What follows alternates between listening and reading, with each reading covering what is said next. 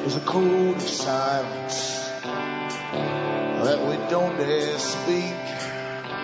There's a wall between us and a river so deep.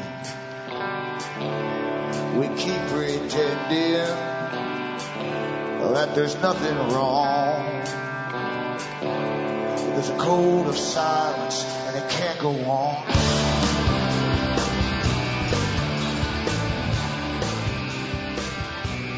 Hi folks, I'm Alan Watt and this is Cutting Through the Matrix on March the 9th, 2012. For newcomers, help yourself to the website cuttingthroughthematrix.com. There's lots of audios for free download there, and hopefully you'll understand the system. And it is a system, calculated system, that you're born into.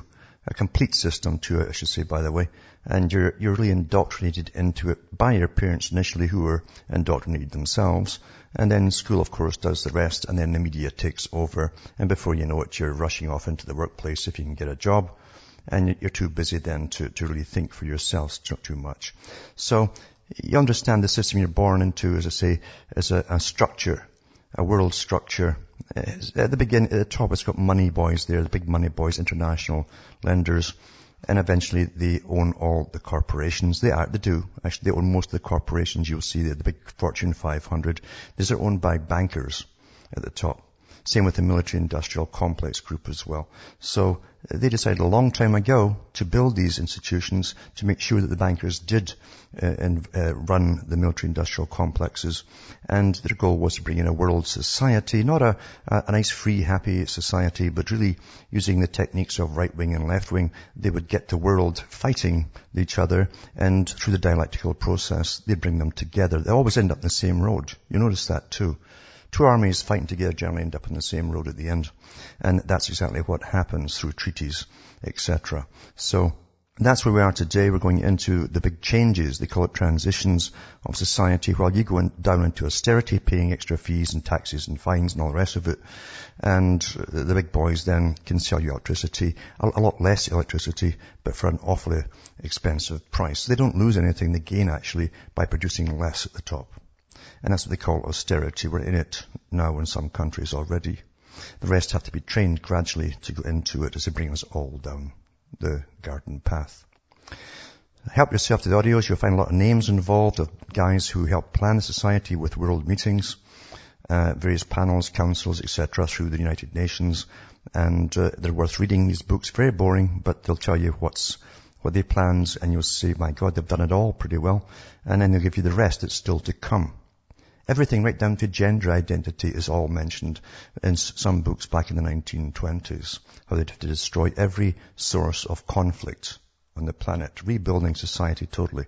And that also meant man and woman. So there's nothing happening today that wasn't written about a long time ago, planned, taught through universities worldwide through a common curriculum. And these guys who are trained in group management eventually either go off into advertising, or they end up working for governments or special committees under the United Nations to bring us all together, because they understand mass psychology. The culture industry, of course, is a big part of it, and they certainly take over when you leave school. So you can also help me tick along too by buying the books and discs at cuttingthroughthematrix.com. And from the US to Canada, don't forget you can use a personal check or an international postal money order from the post office, or you can use PayPal, or you can just send cash. Across the world, Western Union, MoneyGram, and PayPal once again. And remember, straight donations are terribly welcome. But what I do is really chronicle the events as we go through them, tell you what's coming up and what's still to go, and that way you're not shocked when you hear the latest things that most folk get twisted up all over. You're expecting them all. They do tell you what they're going to do. Back with more after this break.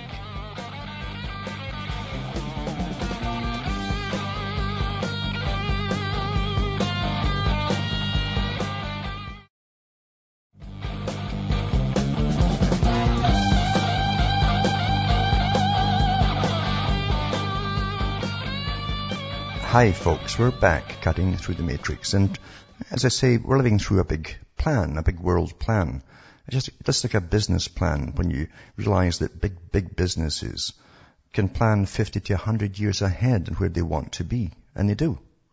Including their investments and even projected takeovers, all that kind of stuff. They work way ahead, just like a military organization, to keep going and have more power. And today you'll hear the term governance everywhere you look, even all through university articles.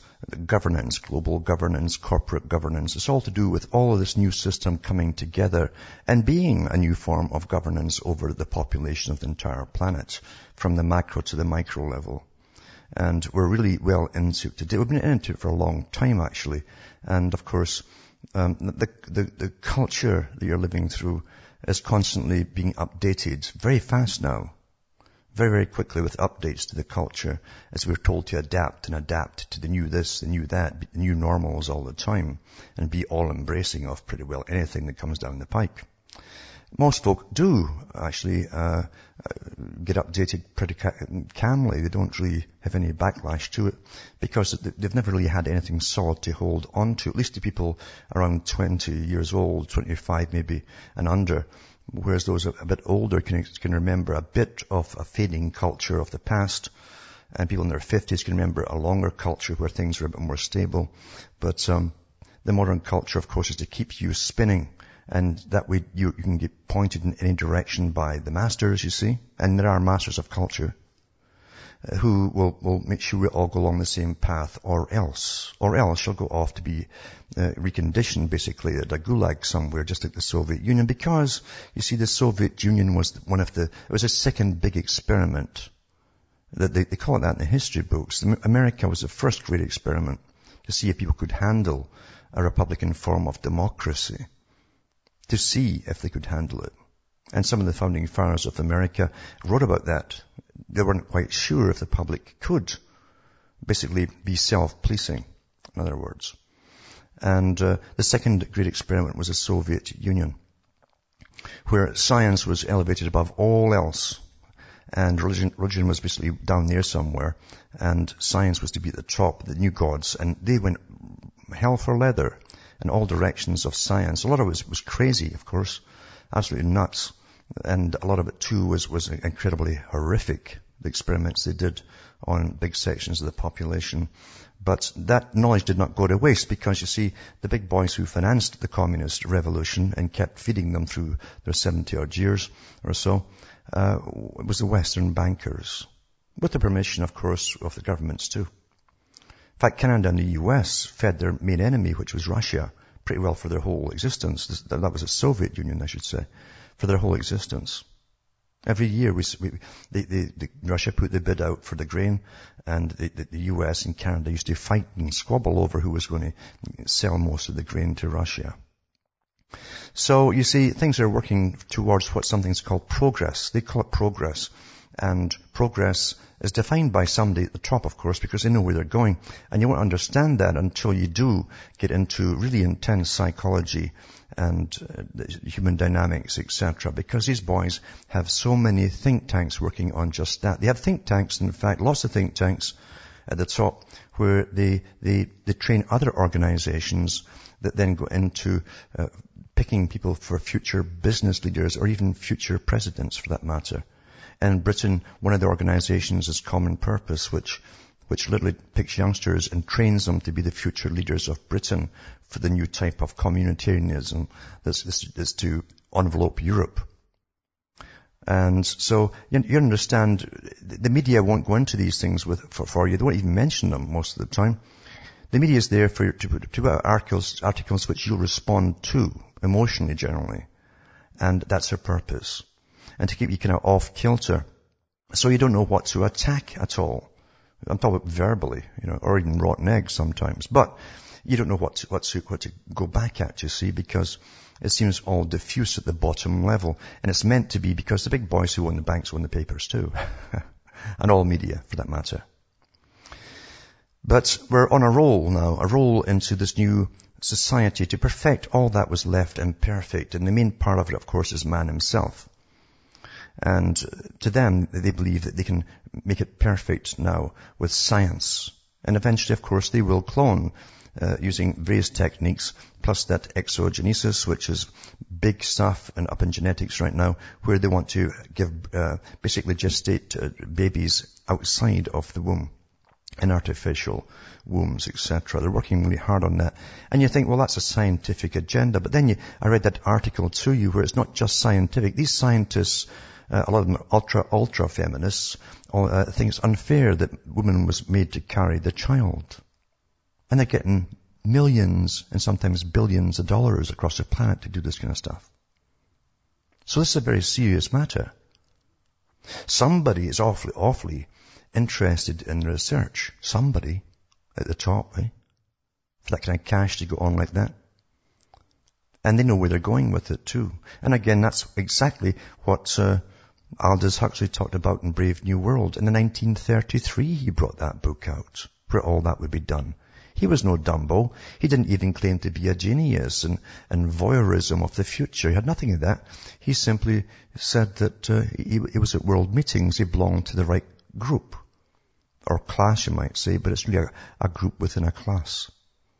And out he comes with all of this stuff in 1933.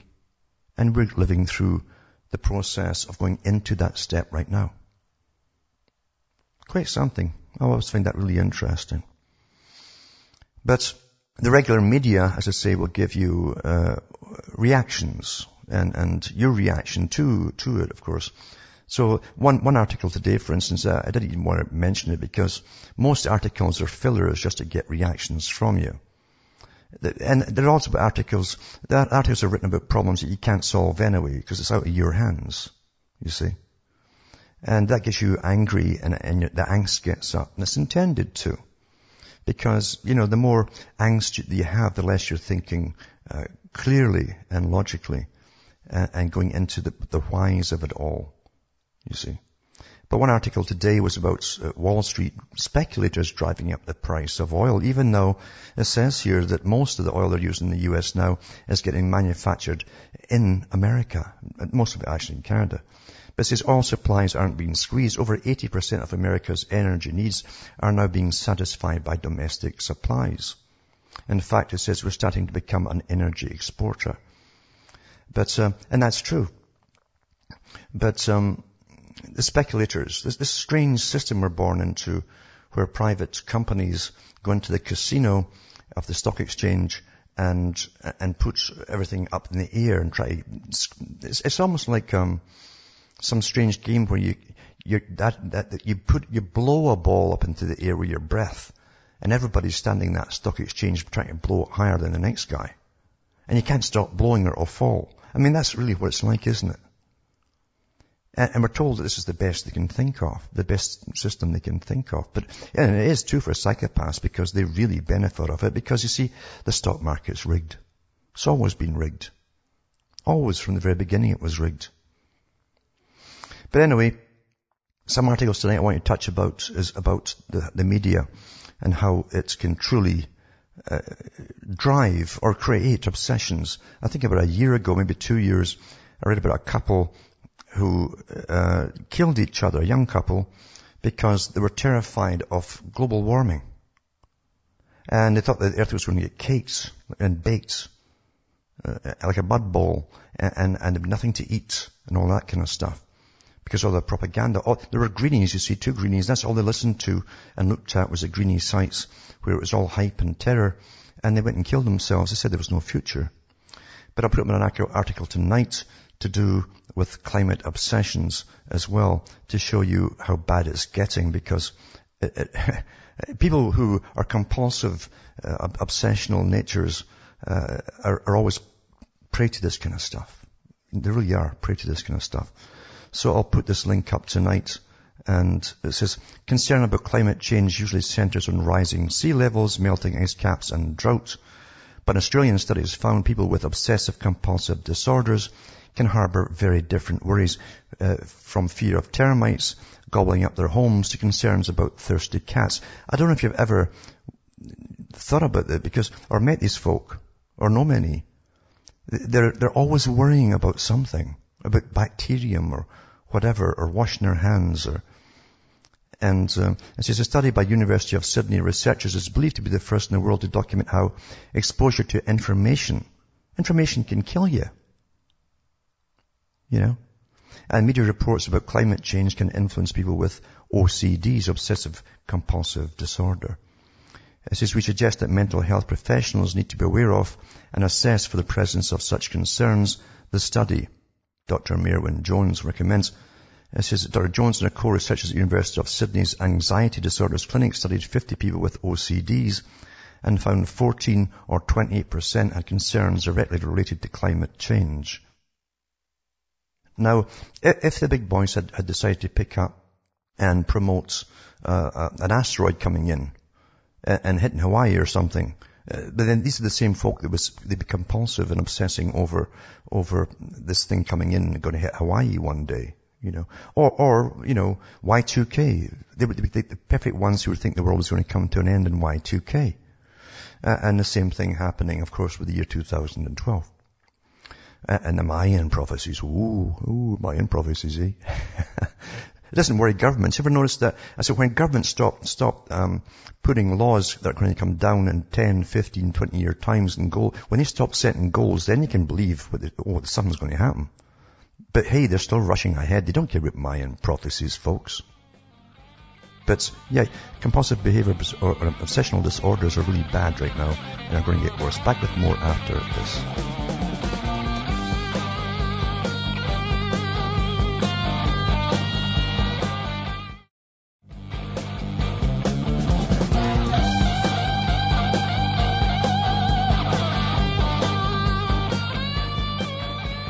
Hi folks, I'm Alan Watt. We're back cutting through the matrix, talking about how media can drive obsessions and obsessive compulsive behavior, and reading about a study from Australia where obsessive people really, some of them are even worried that their pet's water in the bowl will dry up, and they constantly check it all the time, every 2 or 3 minutes, you see.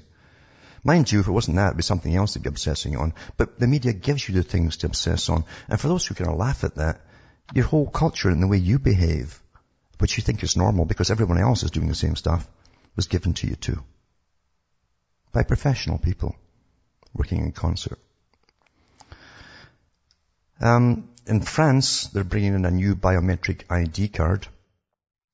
And it's going to tie in, of course, with the one coming into Canada, through your driving license and other forms, of course. We knew this back in the 90s. As I say, Wendy Mesley did a documentary on it, the coming national ID card.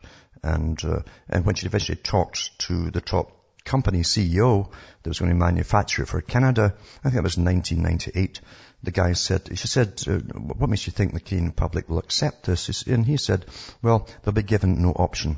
And that's the world you're living in today. Since then, of course, we're given no options in anything. So we're living through a script. Also tonight I'm putting up on the CEO's compensation, as they call it. And it's to do with the top 100 CEO pay packages amongst public companies. Interesting term, that, public companies.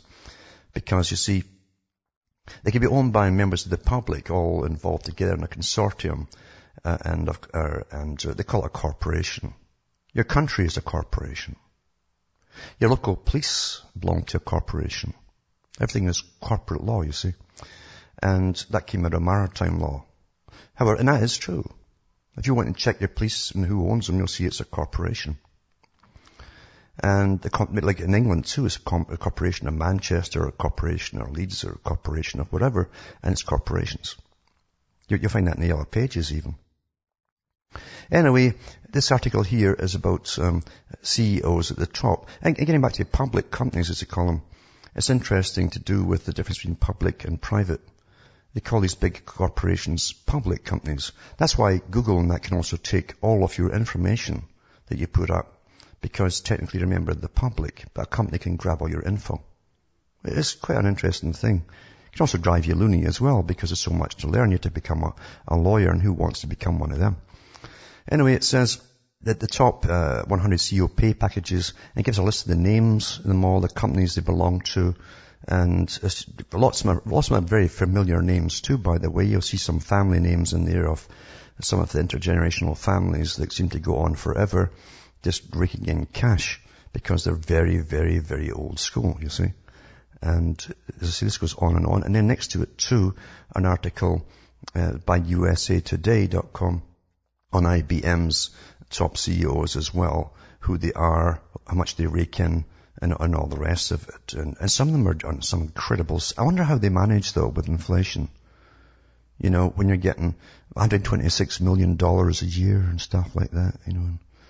It's, I can't really imagine it because I'm born to be down there, you see.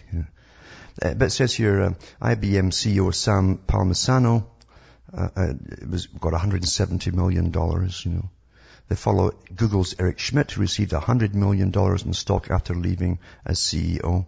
It says, worth it or not, the trio underscored the pay inequity that has made corporate America's elite ripe targets of populist movements such as Occupy Wall Street. Moreover, their paydays draw fresh wrath from corporate governance experts. So you corporate, use that word governance again, experts, you see. While the contracts and performance of these CEOs differ, they do nothing to serve public opinion at times like these, says Eleanor Bloxham of the Value Alliance, a closer look. It says, then they go on with Neighbors Industries, and Eisenberg's exit deal calls for $100 million cash, plus $26.64 million in stock. Not bad severance pay, eh? Neighbors says its shares are up 50-fold under Eisenberg since 1987, but lag the Standard & Poor's 500 index the past decade. And Neighbors has a history of high pay relative to any standards of propriety. These guys can literally, they could take over, perhaps, yeah, they could actually buy up Africa, some of them. They've got more money raking in some of these guys' paychecks than governments have to play with in some countries. Of course, they work hard for it, you know. Anyway, this article goes down, and near the bottom it gives you again some of the other parts of their pay, salaries, etc. They've got a whole bunch of different terms they use about earned income and etc. It's a whole bunch of terms I've never even seen before, but it's quite interesting. Now this article here is more interesting too. It's to do with degradation of culture, and I'll start with this one, because it's in the usual rags they put out for the public to go, oh, isn't that terrible? And they do, that's why they do it. This is from Britain. It says, Lifetime's Dance Mums has hit new lows by asking its children contestants, the youngest of who is just 8 years old, to dress in nude bikinis and perform burlesque routine on stage. So, you see, we're watching, don't forget, you've all gone through degradation. Every generation since the 40s has gone through massive step-by-step degradation until you couldn't sit with your grandmother or great-grandmother. You would blush for her, I'd hope, you know. Because there's a reason for all of this. A reason. It's a war. A war to destroy everyone. Cultures. First, back with more after this.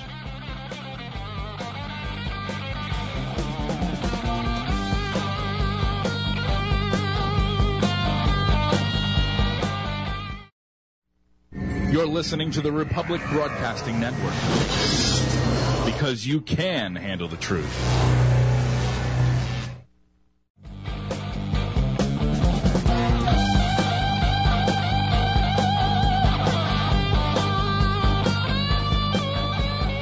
Hi folks, I'm back cutting through the matrix and talking about the degradation of culture. And how it's a plan, it's war, it's a warfare plan. And this is only one of many articles I could probably pick across the world there on how degradation has been pushed and pushed and pushed by the media. It's interesting because the media is all one, really. And the newspapers work with the televisions, and sometimes they're owned by the same companies.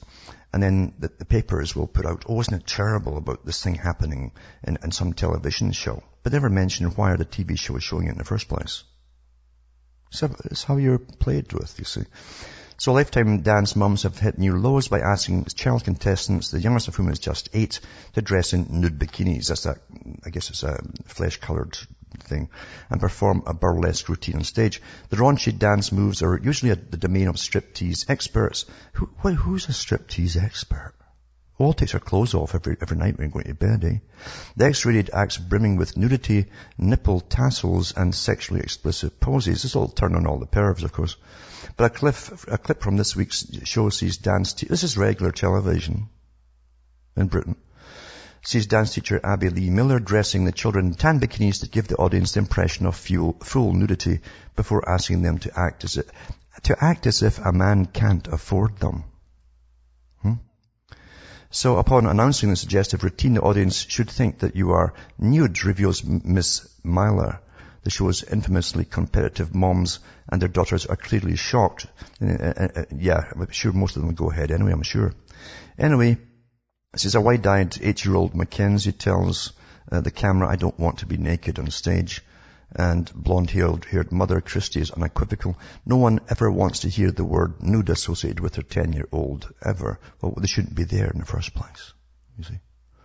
And then it says here that, basically this is how they want them to act on, to make the public all, Google their eyes out at them and wonder, etc. And the pervs will all be. This is what's put on regular television today. It's always got to shock you, you see. Well, that ties in, you see, with this article here. Because across the Middle East, and I mentioned this quite a few years back in articles I've read over and over and over again once in a while to show you why it's happening. You see, they're pushing the Westerns. Same techniques that destroyed the Western cultures are being used by the military, by the way, that work with the culture industry, big time, to bring down the Middle Eastern countries. It says Turkish soap operas ignite culture war in Middle East revolution. And it says new television shows are fanning the flames of cultural progression. They call it progress again in the Middle East, showcasing new and radical social normals. And I like that. It's picked up well, that term that I used.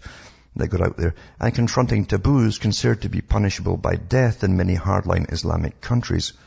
And it says, this is from Reuters, of course. And it's got a video there, and you'll see clips of these so-called steamy soap operas that are already having an impact in the Middle East. Once we've bombed them, whoever's left will come in and force them to watch this stuff.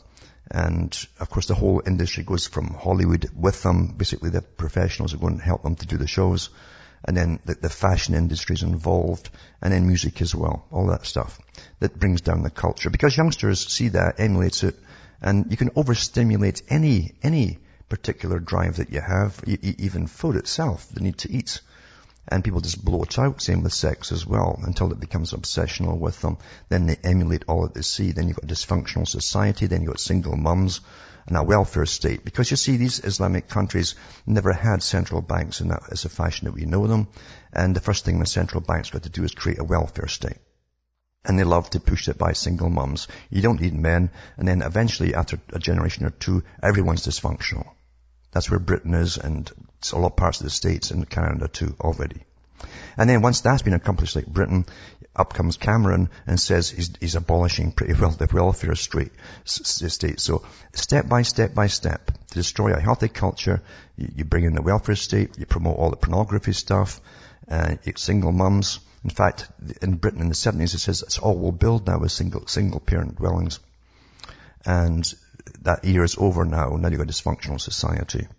Very, very good. It works very, very well. So they're using it all over the Middle East, but it ties in with something I read years ago, and it was to do with constant conflict. It's a title of an article that the intelligence boys who write Parameters magazine for the military used.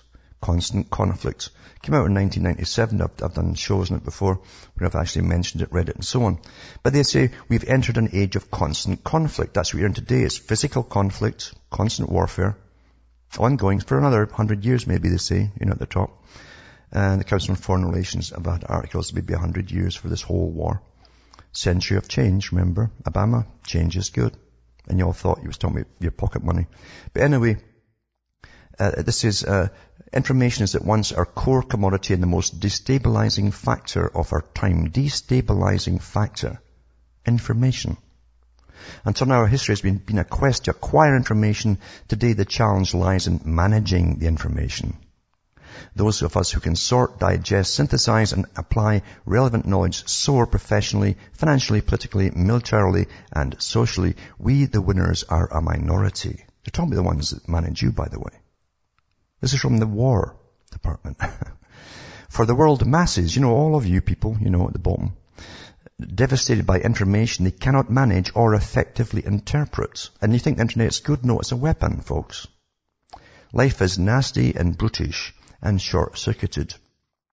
The general pace of change is so overwhelming, and information is both the motor and signifier of change. Those humans in every country and region who cannot understand the new world, right? Think about this for the harder thinking. Who cannot understand the new world. What new world do you think he's talking about?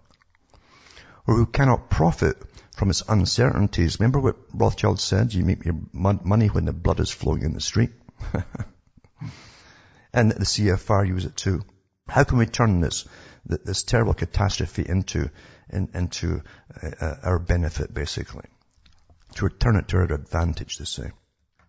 So those who cannot profit from its uncertainties or who cannot reconcile themselves to its dynamics will become the violent enemies of their inadequate governments or of their more fortunate neighbors and ultimately of the United States. We are entering a new American century in which we will become still wealthier, culturally more lethal and increasingly powerful. Now he's talking about not the population of America, he's talking about the small elite that already run it.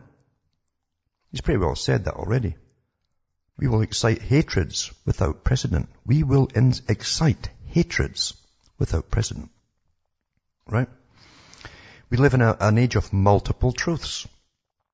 He who warns of the clash of civilizations is incontestably right. Simultaneously, we shall see higher levels of reconstructive trafficking between civilizations than ever before. The future is bright and it's also very dark. More men and women will enjoy health and prosperity than ever before. That's a tiny minority as the gap of the rich and the poor goes on. Yet more will live in poverty or tumult, if only because of the ferocity of demographics, it says here. But so it's mainly to do with information. But he does go on to talk about this particular part here. It says, it's fashionable amongst the world's intellectual elites to decry American culture, with our domestic critics amongst the loudest in complaints. But traditional intellectual elites are of shrinking relevance. So, replaced by cognitive, practical elites. All the stars that you worship, the celebrities and so on, are cognitive, practical elites who work for the military-industrial complex, believe it or not.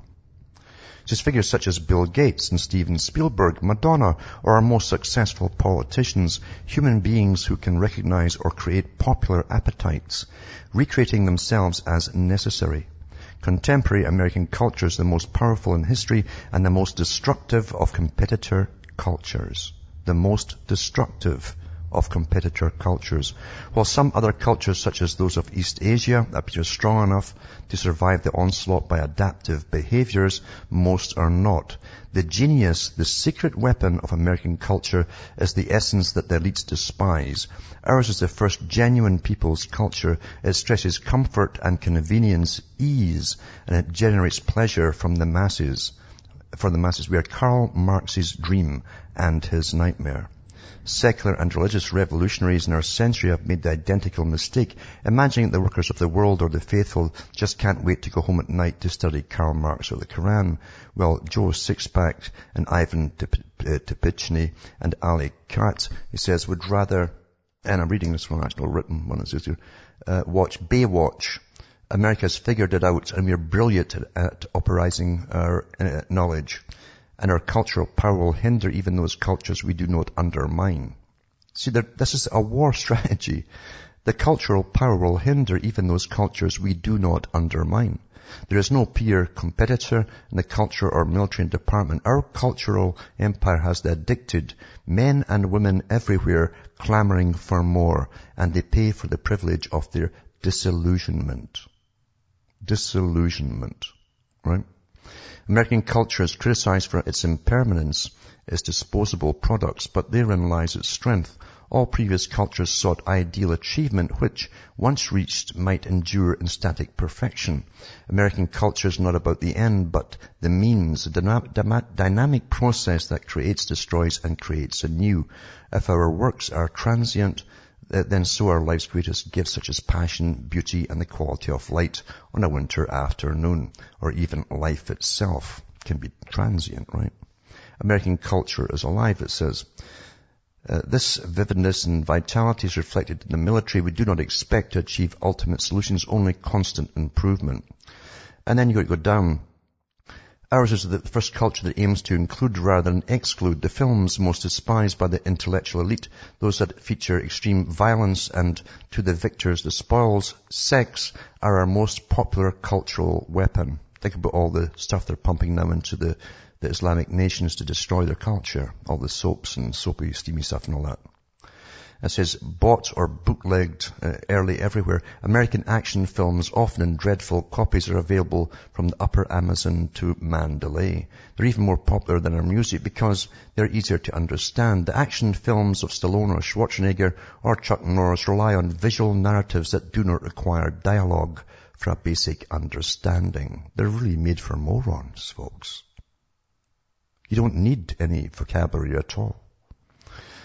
They deal at the level of universal myth, of pretext, celebrating the most fundamental impulses, although we have yet to produce a film as violent and cruel as the Iliad.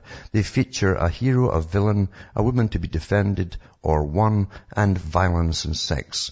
Complain until doomsday it sells.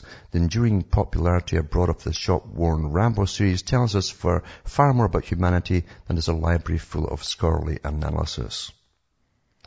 When we speak of a global information revolution, the effect of video images is more immediate and intense than that of computers. Image trumps text in the mass psyche. You remember, it's true, you remember the image of something rather than just the print. And computers remain a textual outgrowth demanding high-order skills. Computers demarcate the domain of the privileged. We use technology to expand our wealth, power, and opportunities. The rest gets high on pop culture. If religion is the opium of the people, video is their crack cocaine. When we and they collide, they shock us with violence, but statistically, we win. Now remember, he's talking about the military and the agenda. Not you all, when he says we. As more and more human beings are overwhelmed by information or dispossessed by the effects of information-based technologies, there will be more violence. Information victims will often see no other resort. As work becomes more cerebral, those who fail to find a place will respond by rejecting reason. We will see countries and continents divide between rich and poor in a reversal of 20th century economic trends. Developing countries will not be able to depend on physical production industries because there will always be another country willing to work cheaper. The have-nots will hate and strive to attack the haves, and we in the U.S., again the ruling elite, right? And we in the U.S. will continue to be perceived as the ultimate haves. States will struggle for advantage or revenge as their societies boil. Transnational criminality, civil strife, secessions, border conflicts, and conventional wars will continue to plague the world, albeit with the lesser conflicts statistically dominant. In defense of its interests, its citizens, its allies, or its clients, the United States will be required to intervene in some of these contests. We will win militarily wherever we have the guts for it, because you see it's overwhelming force. There will be no peace. At any given moment for the rest of our lifetimes, there will be multiple conflicts in mutating forms around the globe. Violent conflicts will dominate the headlines, but cultural and economic struggles will be steadier and ultimately more decisive. What are you going through right now? The de facto role of the U.S. Armed Forces will be to keep the world safe for our economy and open to our cultural assault. To those ends, we will do a fair amount of killing. So they go on and on and on. But of course, they're using culture as a weapon, and that's why they're using it across the Middle East after they with their overwhelming force, destroyed them and plundered all their natural resources. So you're not living through a day-by-day decision-making thing at the top or through politics. These decisions were made a long time ago. And you've got to understand that there's massive think tanks and intelligence working on every aspect of controlling their own country and controlling every other country at the same time. And every fractional difference, that means the yearly difference between the generations growing up from 5-year-old to 6-year-old and 7-year-old, each one is perfectly catered to by those who manage your minds. Right through your lives. Right through your lives, folks. And it has worked in America, Britain, elsewhere in Europe. You now have defunct societies, as I say. These are the devastations, like ruins of a bombed city. That's what it looks like. It's the ruins of the mind. It's the ruins of what was that kept the societies whole and healthy, all utterly destroyed. And that's what they're pushing across the globe. I'll put these links up tonight too at Cutting Through the Matrix, and you can have a look at them for yourselves. And it's from the military magazine Parameters, which again is written primarily by the intelligence sections that work on all of this stuff. They also work with, say, with Hollywood and every other major trash industry out there in the planet.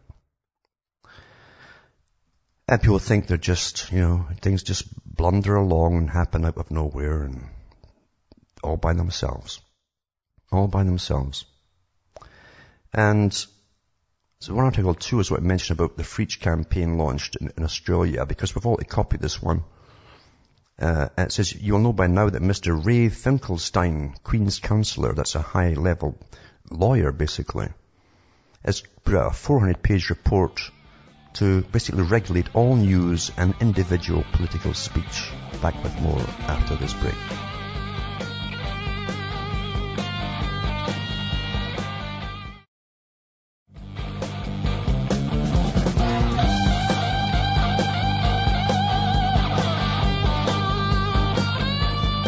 Hi folks, I'm back cutting through the matrix and talking about, just before I go to the callers, I'll try and get a couple in.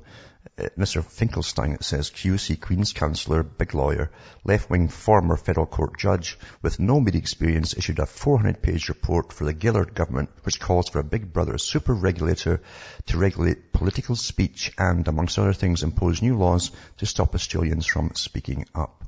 Its recommendation should stick in every Australian. I hope they would. But literally, it's even what you say on Twitter, everything else is to get monitored, and they're going to actually come out and censor you and fine you and all the rest of it for your political views. So this is going big time. I know Britain's doing the same thing too. They call it Journalistic Ethics Committee has been set up. Same in Canada and elsewhere. So they're going to start hacking everybody's sites so that don't go along with the mainstream. Now we'll go to George from Ontario. If he's on the line, are you there, George? Hello, yes I am, Alan. How are you? Not too bad, yeah. Speaking of culture, I've really noticed in Serbia, where I'm from, right after the 1999 bombing, it took no more than 5 years to actually convert the people to actually start wearing American flags and actually liking that kind of culture and, bringing in the food and everything and really, really taking it a little quicker than I believe they should have, really. Yeah. And what I noticed, I was watching Serbian television not too long ago, and they had this one psychologist which had a Serbian first name but an English last name, and he was saying how it's not mentally healthy to suspect the government or any opinions that aren't of the government, just because we've been through so many wars and things like that people are prone to that. And what you got to remember too is when they go into any particular country with the military, there's a massive part of the military. It's pretty big to do with publicity. And of course, everything you see is pretty well faked. So they give them the T-shirts, they give them all the lovely things, we welcome you, etc. And it's all PR, so you can't believe what you see pretty well on most of the major news. In fact, I've been caught out so many times, I generally disregard what you actually see at all. On me, anything to do with war or just after war, I tend to try and just to cut it out of my mind, basically. It's generally pretty bogus. Yeah, definitely. And I noticed a lot of them have strange names at the end. You can actually see this right now. The new finance minister of the IMF, Lagarde, the last name is Yes. Oh, yeah. It really rolls off the tongue, that one. And I was actually reading an article you posted about CSIS, where so many people tried to apply, but they only had 100 positions. I think it was like 14,000 to 100. That's right. And one of the directors of that was, the last name was Champion at the yes, end. That's which, right. Yeah. Which is a little least bit suspicious. You're not gonna see a guy with that kind of last name, lifting hamburgers or yeah, they should really call him construction. They call him M or something. We're going to see M, or give him a letter from the alphabet like they do in Britain. It sounds better. It's more mysterious. But yeah, they use. By the way, they all use fake names. Even if they interview you for anything or pull you in for anything, they always use fake names. You'll never get a true name from them. I know that from guys who have been pulled in. I just don't know where they get them from. You get ones like Maurice Strong.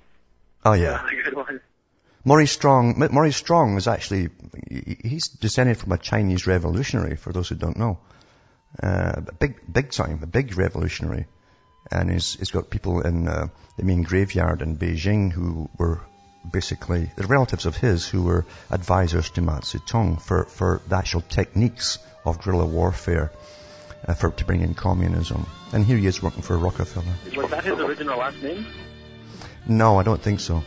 Unless he married into the Strong family of New York, which is a banking family. But thanks for calling. And sorry, Michael from Indiana, maybe you can call on Monday and I'll try and get you then. From Hamish myself, for a very blustery, windy, snowy Ontario, it's good night to me. Your God or your gods go with you.